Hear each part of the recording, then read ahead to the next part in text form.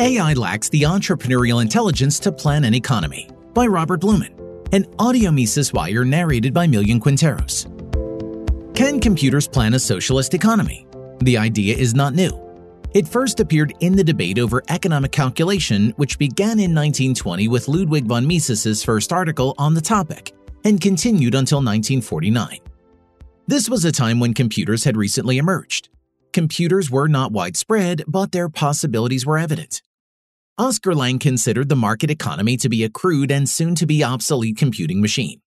More recently, rapid advances in artificial intelligence (AI) may have tilted the balance of power toward computers. It was accepted by all sides that in a complex economy, there is a near infinity of possibilities for both what to produce and what production methods to use. It was also accepted that the aim of production is to produce more of the goods that consumers prefer at the cost of fewer goods of lesser importance. Mises explained. Hence, the economic problem arises to employ capital goods in such a way that only those goods should be produced which are fit to satisfy the most urgent demands of the consumers. No good should remain unproduced on account of the fact that the factors required for its production were used, wasted, for the production of another good for which the demand of the public is less intense. The possibilities of producing more of the same goods already in stores, as well as new products that are not currently available, must be considered. The variability among goods along aspects of product quality creates even more choices. Production methods are constrained by the scarcity of existing capital goods and labor.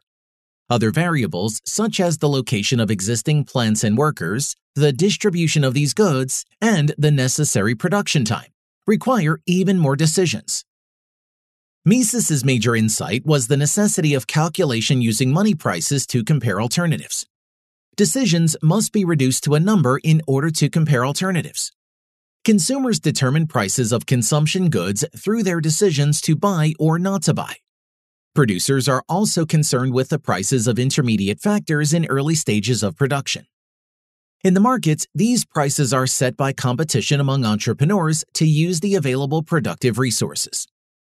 In the debate, Lange and other market socialists suggested that computers could make these decisions by solving a large system of equations. The equations would have to incorporate consumer demand curves for all products as well as labor supply curves. The combinations of required inputs to produce some quantity of outputs would be represented by a production function. There are multiple problems with this idea.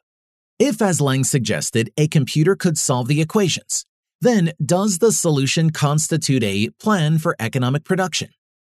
The solutions of the equation provide the quantities of inputs, outputs, and production functions. The normal meaning of plan is closer to the word recipe. A list of quantities and inputs that could produce certain outputs does not constitute a plan. The solutions of the equations play the role of ingredients in a recipe. What is also needed are the steps for combining them.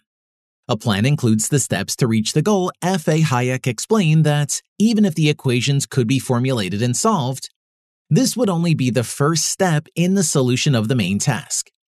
Once the material is collected, it would still be necessary to work out the concrete decisions which it implies. Economist Joseph Salerno has identified another problem with the equation-solving solution. The equation computations have no relevance to the real world because they state an equilibrium condition at a single point in time. However, the real world is constantly changing.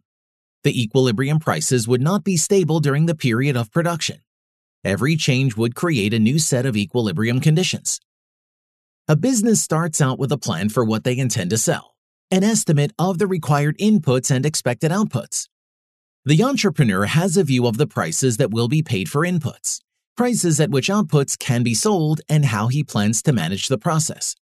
This includes which production methods are appropriate, who to hire, how much to do within the firm, what parts or auxiliary services to obtain on the market, what employment policies to have, how to manage risks, and how to solve problems that come up along the way.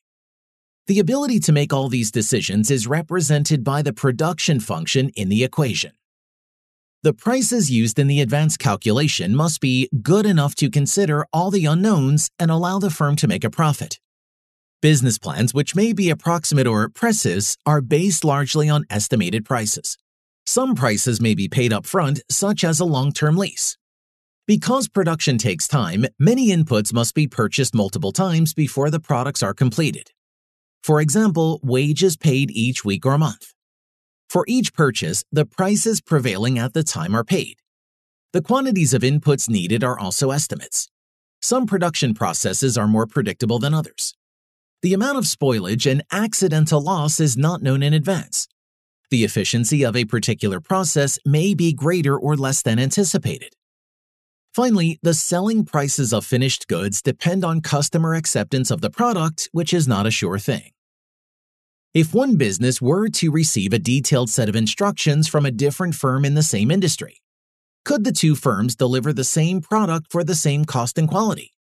No more than two cooks could realize the same dish from the same recipe, or two musicians playing the same score could sound the same. A considerable amount of skill and expertise, as well as a multitude of individual decisions, are required.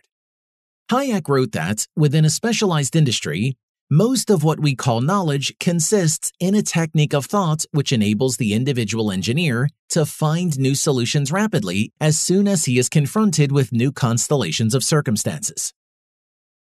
Even something as straightforward as holding the desirable level of inventory for sale requires economic calculation. How long does the inventory last? Inventory for a clothing store could expire due to spoilage, seasonal garments losing value out of season, or fast-moving fashion trends leaving one style behind. What alternative uses exist for scarce resources such as warehouse space? What are the costs of tracking, heating, cooling, and securing the inventory? W.H. Hutt has written about the economics of availability. Some businesses intentionally manage their pricing to ensure that they never sell out. A convenience store would consider it a failure if they ran out of beer. In that type of business, some additional stocks that are not sold are part of the cost of never running out. As Hayek explains, even the concept of the cost of production involves economic calculation. Yes, there are monetary costs of the inputs that were needed to produce goods. However, every business has durable assets that are used up over time through wear and tear. Assets should be valued at the greater of their resale price or replacement cost. In the mining industry, it is common for a deposit to be purchased before the mine has been fully excavated because another mine developer may have a better ability to mine it than the owner. Businesses have a range of shared costs such as payroll processing, insurance, utility bills, legal and compliance costs, rent paid for headquarters, and others that bear some relationship to the cost of producing their product. Other downstream value chain activities such as marketing and advertising are also costs that contribute to revenues. The relationship of these costs to specific revenues is less clear. Economic calculation, the choice of production methods, and the execution of the plan are not independent steps. Economic calculation does not stop when production begins. Economic calculation informs nearly every decision that is made over the course of a day at work. The motivation for profit and avoidance of loss incentivizes the use of economic calculation at all levels of the firm. Even frontline workers require a general awareness of how much resources cost the business in order to make trade-offs in their use of the company's assets.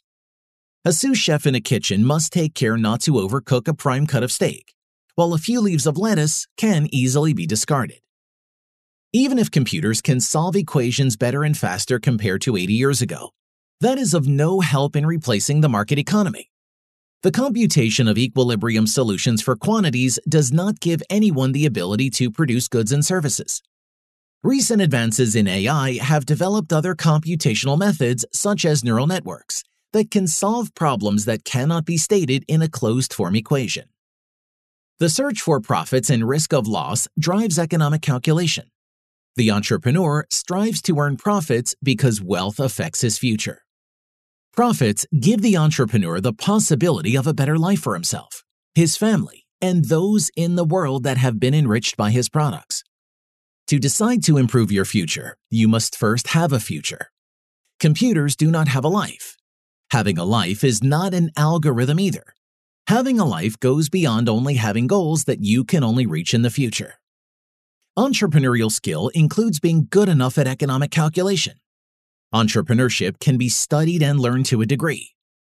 Looking at the proportion of businesses that fail, it is clear that many people who go into business overestimate their own entrepreneurial skills.